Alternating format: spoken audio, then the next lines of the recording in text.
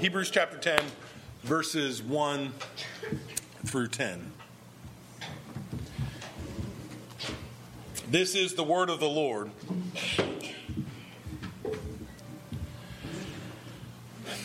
For since the law has but a shadow of the good things to come, instead of the true form of these realities, it can never, by the same sacrifices that are continually offered every year, make perfect those who draw near.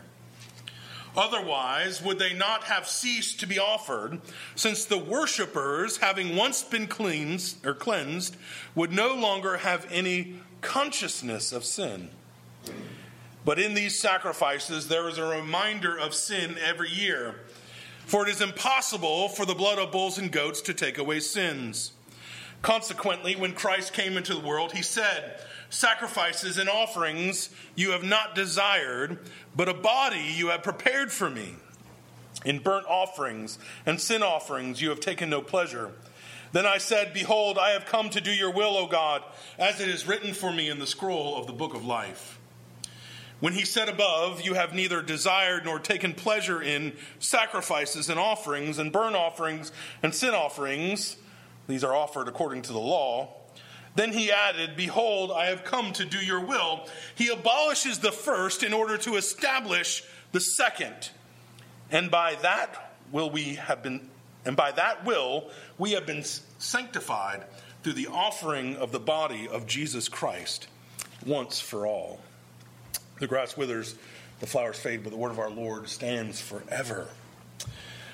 I think we all have we each have had those times in our life where it's kind of hard for us to figure things out. I remember graduating high school, and I just really wasn't sure what I wanted to do. And so instead of doing something, I did a lot of things. I kind of waffled around. I went to junior college, stayed at home. I worked in a computer store doing return on bad items, and I worked in a music store selling instruments and things like that. I spent a lot of time meandering. I was at church sometimes. I hung out with friends sometimes. I was able to stay very busy doing a lot of nothing. Just busy for busyness' sake. And I think looking back, I begin to have a better understanding of why. It was my first year out of high school that I really felt that first call to gospel ministry. But at that time, I wasn't ready to be called to gospel ministry. And so I waffled. I went to working, I went to college, eventually going off to 4 years of school, got my undergrad. And even as I went through my undergrad thinking, I'm going to be a band director. That's what I went for. I was going to be a band director. Music education. I'm going to teach people to march and all the stuff that comes with that. And it wasn't until my last semester as I'm student teaching that I went, I just don't want to do this. I don't want to do this. I have not the heart for this. And I began to really say, well, what do you have a heart? What is my heart for? I realized I was being called to something different. And when I acknowledged that, I was able to start moving forward, understanding that in all of this was God's timing, because to go where I wanted to go, I needed a 4-year degree. So I got my 4-year degree. God's timing is something that can be hard for us. I think of being married similarly. Growing up, I was the kid in church who, as soon as church was over, I was back at the nursery because I liked hanging out with the little ones. I always wanted to be a father. I always wanted to have a family. And I got older and older and older, and I'm like, this isn't happening. Why would I have the heart for this? Why would I have the desire for this and this not happen for me? I was 33 when we got married. 2 months away from being 34. And then as I came out of it, I could realize, this hadn't happened because God was growing my wife. She was having my 2 precious daughters. He was calling her to faith. And now I can look back and go, I was so angry and I was so impatient, but it was because God was preparing me for something better than I could have hoped for. Even through discouragements, we understand God's working. And it seems like this is always true for us. It is so hard for us to gain understanding of a situation while we're in the midst of it. That's why they have that great expression, right? Hindsight is 20/20. I wish I got paid to be a sports announcer, a commentator, because they get to do the easy. Well, they should have done this on that play. Well, of course, the play's over. You know what they should have done. They get paid to look back and say, well, it would have worked better if you did this. But this is what the writer of Hebrews is doing. He gets the privilege of standing in the New Testament and looking back on the Old Testament with the great vision of 2020. He gets to look back and say, you see all these things that were going on? This is what they were really about. That the Old Covenant, the Old Testament, was preparing us for the New Covenant, the New Testament. And it teaches us about our life under the New Covenant and what it means to be as a Christian and what it looks like. So as we come and look at this text today, we're going to see three things.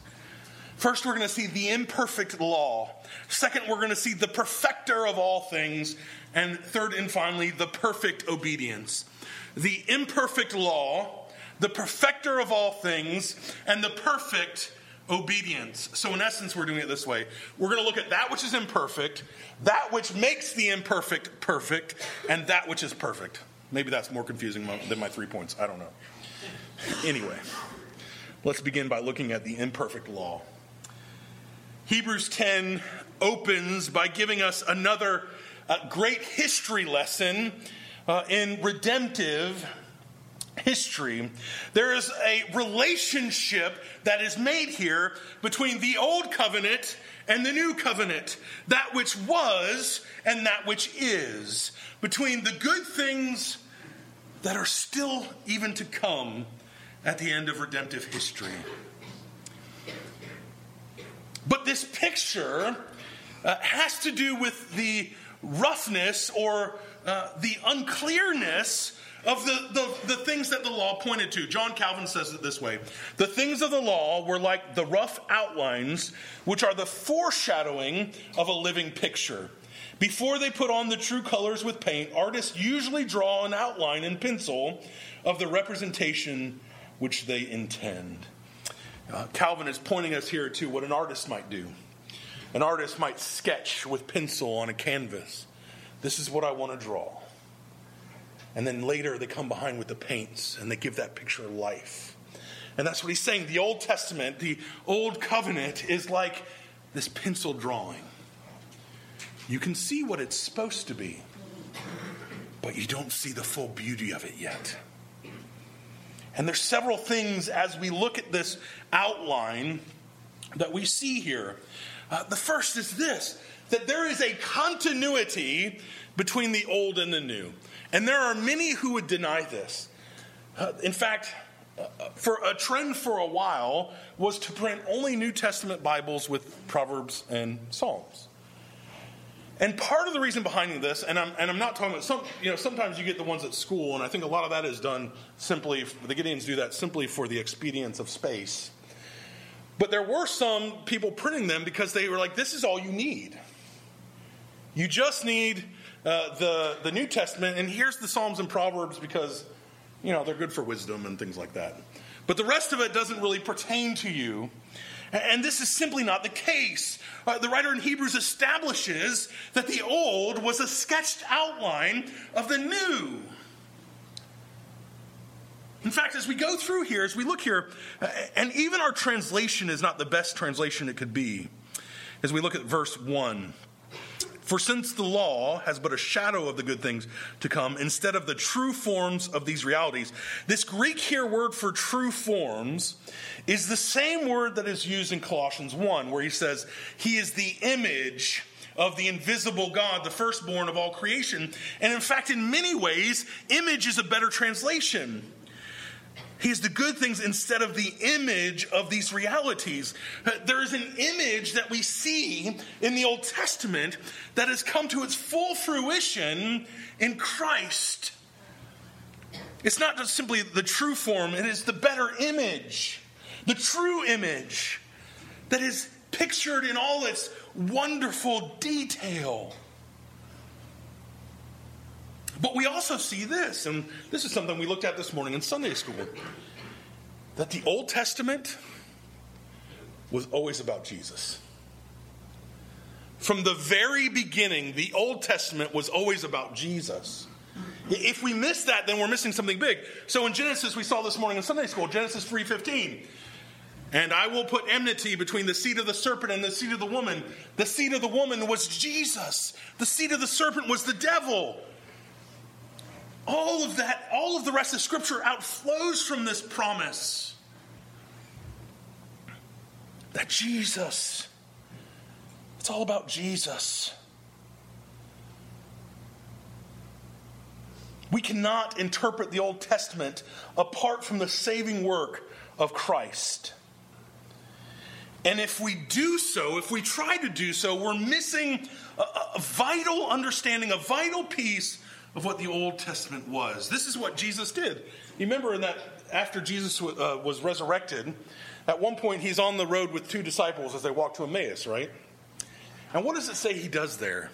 He opens up the Word, which, by the way, they had their Gideon's just Old Testament as a joke. But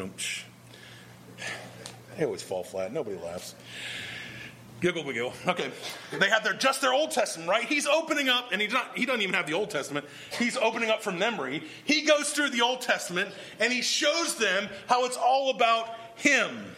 And beginning with Moses, it says in Luke 24, and all the prophets, he interpreted to them all the scriptures, the things concerning himself. When Jesus wanted to teach about himself, he went to the Old Testament. And he showed everything about how everything was about him. And with all this, we still acknowledge this, that the picture of Christ in the Old Testament is a rough one. We have this privilege of having a better understanding of what Israel was doing in the Old Testament than Israel did. Because we get to look back with that wonderful vision of 2020, right? I know several people, I know Mark specifically, and I think maybe Larry, others, have had the surgery recently, right? Cataract surgery. And that wonderful thing of I think Mark said, if I'm mistakenly quoting you, I can see the individual leaves on a tree. I think that was you. Maybe not. But that understanding of I can't see clearly, but now I can see clearly.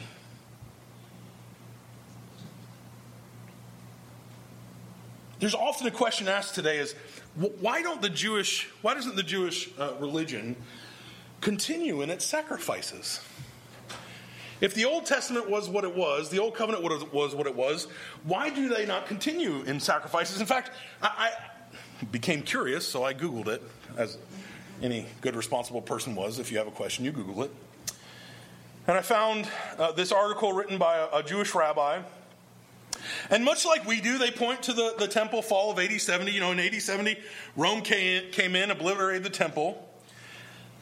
And he even said sacrifices should continue. We can't do it, though, because currently a mosque sits on top of the temple, where the temple should be. It's called, what is it called? The Dome of the Mount, or Dome of the Rock, is in Jerusalem on the Temple Mount now. And he said, we can't do sacrifices now because, we don't have access to the temple. And that's the only place that we should be sacrificing. And then he went on to say, but really it doesn't matter because as long as we do good things, and he talked about some other things like this, we'll be okay. And I look at that and go, well, that's not what your Old Testament says. It says without the shedding of blood, there is no forgiveness of sins. He even went as far as to say, and I don't know if he speaks for all Jewish people, but he even went as far as to say the Old Testament doesn't really point to a Messiah at all. Taking these time-honored texts talking about the coming of Messiah, he says that's not really what it was talking about at all. They missed they're missing that the Old Testament is longing for the coming of something better. In fact, a word that was often on the lips of the prophet was, "How long, O Lord? How long must we wait for this Messiah to come? This better way." Because as our text here tells us, all sacrifices ever did was remind them that they were sinful. If sacrifices, the writer of Hebrews tells us, were effective for forgiveness of sins, they would have sacrificed once, and they'd have been like, "We're done. We have our sins forgiven." Right? It says that in verse 2. "Since the worshipers, having once been cleansed, would no longer have any consciousness of sins." But then verse 3, "But in these sacrifices there is a reminder of sin every year. For it is impossible for the blood of bulls and goats to take away sin." The sacrificing of animals was only a reminder of their deficiency. That they needed something else. That they needed something better. And even more than that, it was a reminder for them to hope that there was something better coming. The Old Testament sacrifices were insufficient to achieve God's will. And that's why he goes into Psalm 40 here. Starting in verse 5, "Consequently, when Christ came to the world, he said," and this is quoting from Psalm 40, 6 through 8, "Sacrifices and offerings you have not desired, but a body you have prepared for me. In burnt offerings and sin offerings you have taken no pleasure. Then I said, Behold, I have come to do your will, O God, as it is written of me in the scroll of the book." Again, here we have one of those interesting moments in the Old Testament where David is writing a psalm, and we assume that David is writing about himself, and maybe even David is assuming that he's writing about himself. I don't know, but he's not. There's no way that David can say these words and they be about him. Sacrifices and offerings you have not desired. That was not true for David. In fact, what was David commanded to do? Make sacrifices and offerings. He had to do that. Yearly, daily, he had to make sacrifice and offerings. He didn't have a body prepared for him. This is pointing to Jesus. It anticipates the mission of Christ. It's a shadow here, that rough sketch outline that we find come to its fullness in Jesus. God does not desire the sacrifices and offerings of bulls and goats, but the doing of his will. And again, for David, I believe in his context, this was not a condemnation of the sacrificial system. It was a condemnation of the heart that came to sacrifices thinking they could do what they want and then just be okay. I grew up, and I'll tell this joke because I did not make it. I grew up with many Catholic friends, and they had a running joke amongst them. And it was really a joke, and they weren't being exactly serious, but they were kind of, I think, revealing something that was true of Catholicism in a way. They would say, yeah, I did this or I did this, but they always say, but it's okay, I'll go to confession. And they always did it very tongue-in-cheek. But it reveals something. The heart is, the sin doesn't matter because I can just cover it up. This is what they were doing in the Old Testament. There was many who would come and they would do something terrible and they'd be like, but I'll just go sacrifice a bull. I'll just go sacrifice a goat and it'll be okay. And it was hypocrisy. They were just going through the motions without any heart involvement. And this is why David in Psalm 51 can write this: "For you will not delight in sacrifices, or I would give it. You will not be pleased with a burnt offering. The sacrifices of God are a broken spirit, a broken and contrite heart." This is the same warning I think that we're given today. God does not simply want us to come here and worship him for the sake of worship. If you come here today and you're sitting here today and you think, well, I'm covered now. I went to worship. I can check that off my list. That's not the right heart attitude. It's not about simply going through the motions. This is why Samuel can say something very similar to Saul. Saul, in one of their conquests, had gotten all these livestock, and he was commanded, kill them all. You know what he did? He kept them. It's money. It'd be like, hey, you go and you take over this nation, and there's all these bars of gold. Get rid of them. That's how he looked at it. No, that's a lot of money. I'm going to keep these. And when Samuel came to him and confronted him, he said, oh, well, I'll take a few of them and I'll sacrifice them to God. He didn't want to get rid of all of them. He wanted to appease God through sacrifice. That's what he was trying to do. If I just sacrifice a few, that'll make me and God okay, and then I can keep what I wanted. Where was Saul's heart? It was not in obedience. It wasn't in obedience. And so Samuel says to him, has the Lord as great delight in burnt offerings and sacrifices as in obeying the voice of the Lord? Behold, to obey is better than sacrifice, and to listen than the fat of rams. God desires obedience to his will. So Micah similarly can say in Micah 6:6-8, with what shall I come before the Lord and bow myself before God on high? Shall I come before him with burnt offerings, with calves of a year old? Will the Lord be least with 1,000 of rams, with 10,000s of rivers of oil? Shall I give my firstborn for my transgressions, the fruit of my body from the sins of my soul? And then he says this, he has told you, old man, what is good and what the Lord requires of you.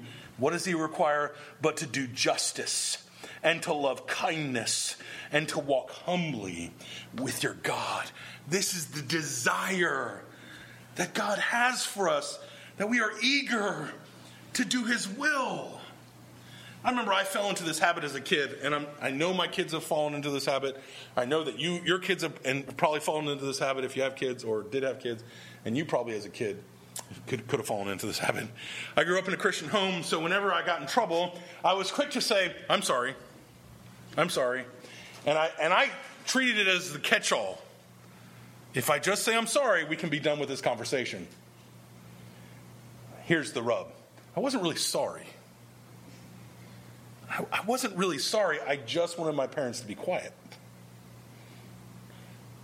And I acknowledge that. I did that as a kid too, so that my kids don't feel embarrassed because they do it too. We all do it. It's the heart that's not really repentant. It's the heart that says, I really don't like this, so tell me what I have to say and then we'll move on, right? We need to be daily reminded of the fact that there's nothing that we can do or this world can do to save us. There's nothing that is out there that can deliver us from our sin. We can't do it on our own, and certainly the world has nothing to offer. There is no buyout program for our sins. There is no buyout program. We cannot give enough money. We cannot say enough prayers. You can't go to enough worship service. You can't go to enough religious conferences. There's nothing that's going to make you right with God. You need something more. You need something outside of yourselves. You need something from God himself. We who are imperfect, the old sacrificial system that was imperfect, needed something to perfect it. Now, I know our first point was very, very long. The second 2 points are not quite as long, I promise. The second point is this: the perfecter of all things. Our passage contrasts the animal sacrifices with the self-sacrifice of Jesus. F.F. Bruce, a commentator, says this: our author contrast is between the involuntary sacrifice of dumb animals and sacrifices unto which obedience enters. The sacrifice of a rational and spiritual being, which is not passive in death, but dying makes the will of God its own. This is the value of the sacrifice of the divine life. Because he is divine, because he is without spot or blemish, because he is not some dumb, ignorant animal, but willfully, spiritually seeking to obey God in all things.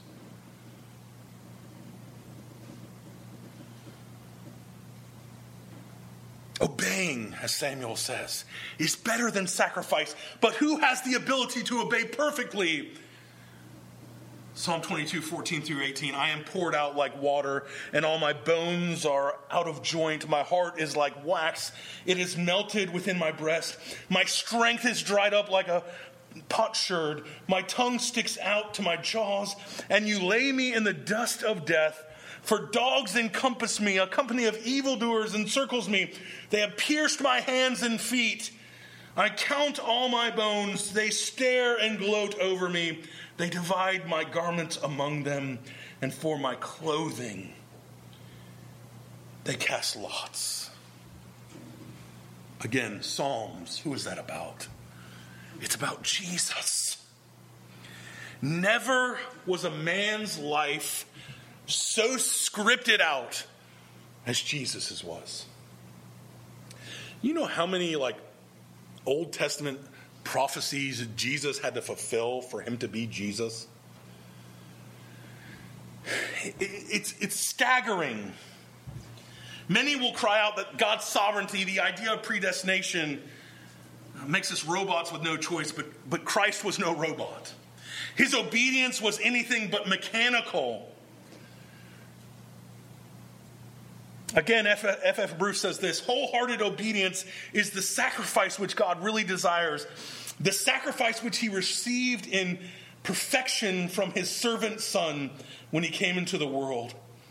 The psalmist's words, I have come to do your will, O God, sums up the whole tenor of our Lord's life and ministry and expresses the essence of that true sacrifice that God desires. God desires obedience. And he desires this obedience so much for the forgiveness of sins that he prepares for his son a body so that he could live in this world, so that Jesus Christ in that flesh could honor God in all that he did in his life and in his death. It began in the manger with the destination being the cross, and it will end in eternity. Jesus in John 4 says, my food is to do the will of him who sent me and to accomplish his works. Jesus' desire was to do the will of his Father. And he came and did this willingly so that he could come and take that which was imperfect and make it perfect. The whole of his life was set out before him, and it was not easy.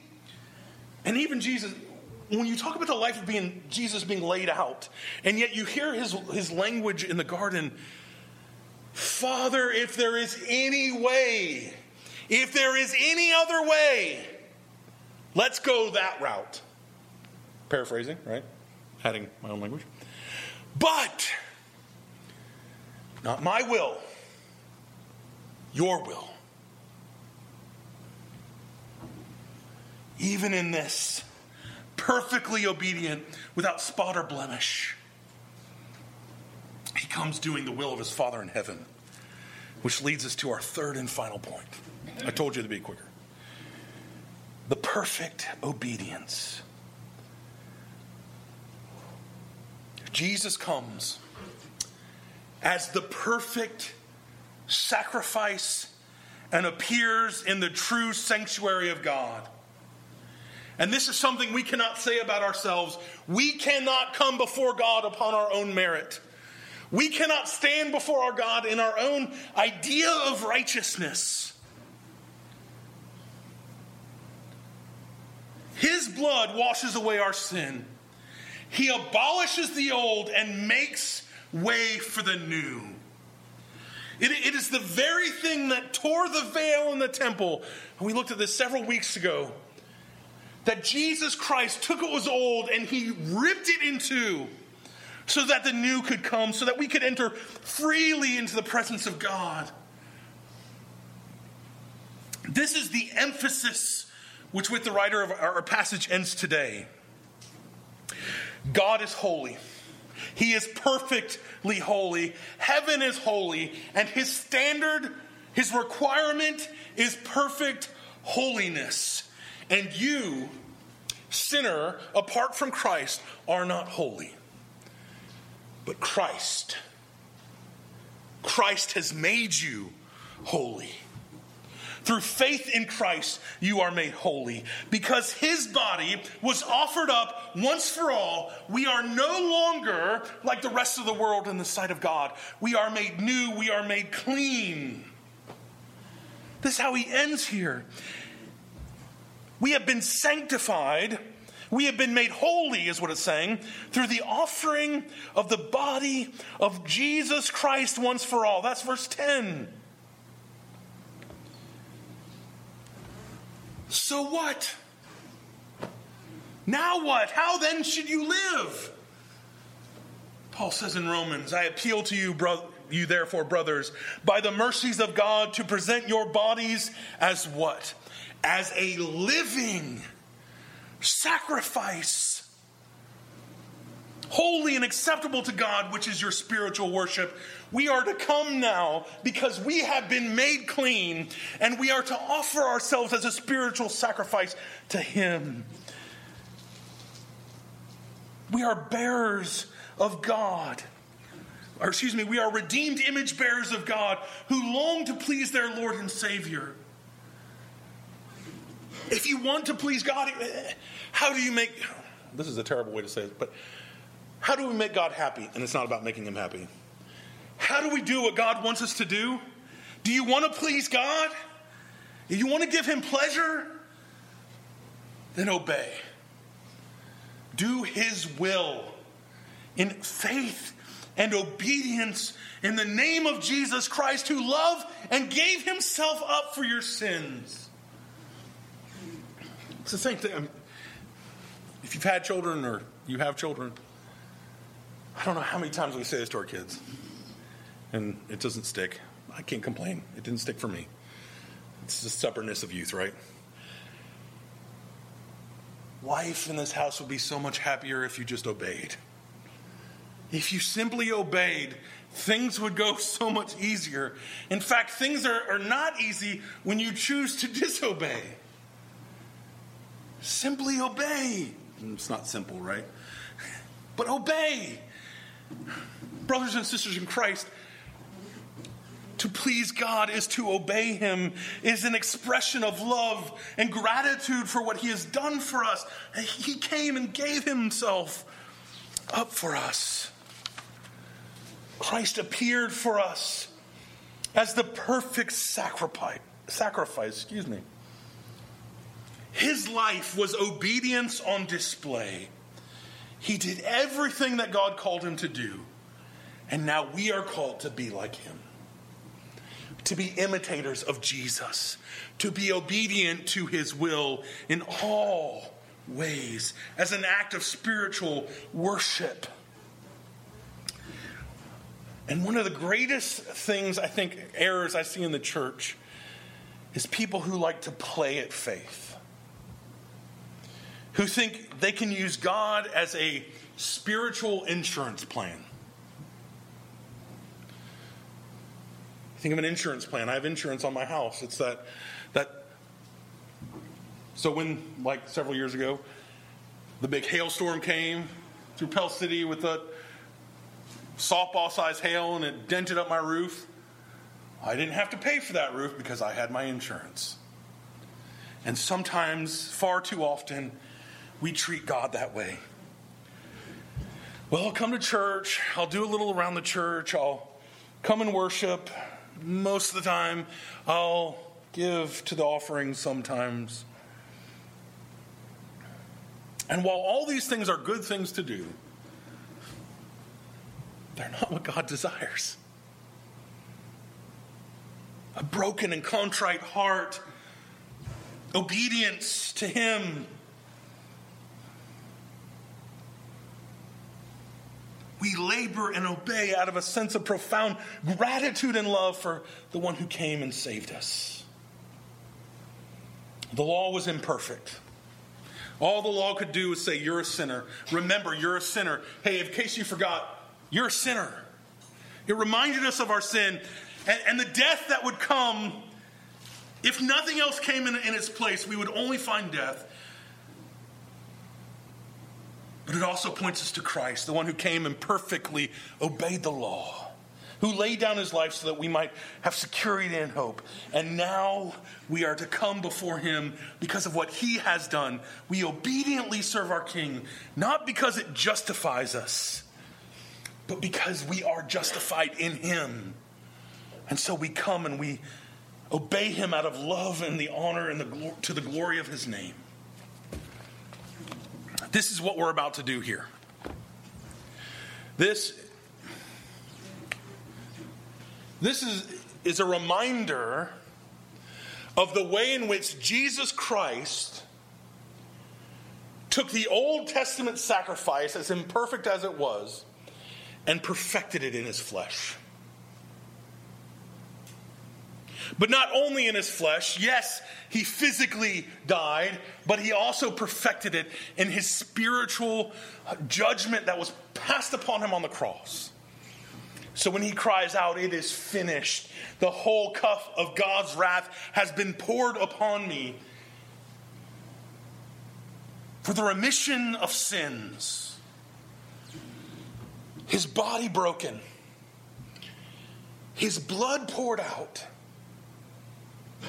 Brothers and sisters in Christ, we do not believe, and I'll say it now and I won't have to repeat myself later.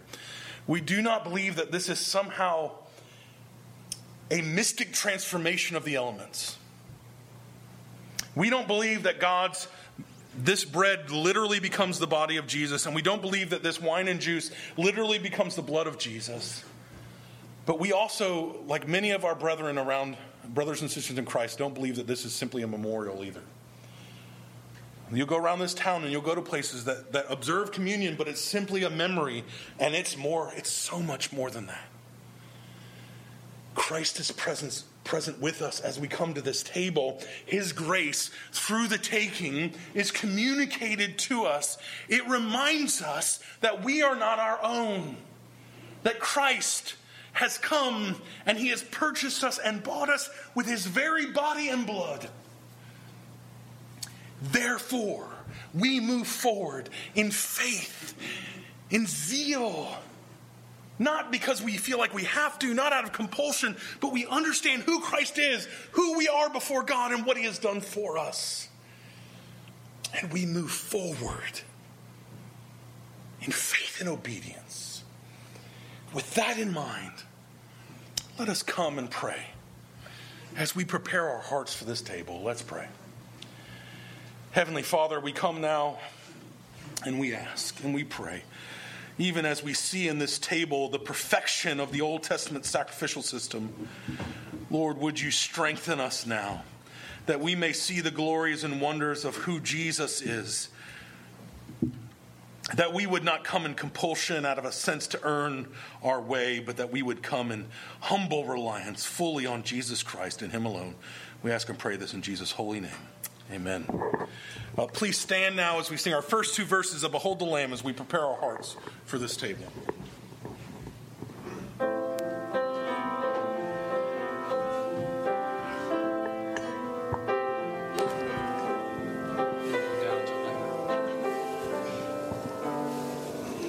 Behold the Lamb who bears our sins away, slain for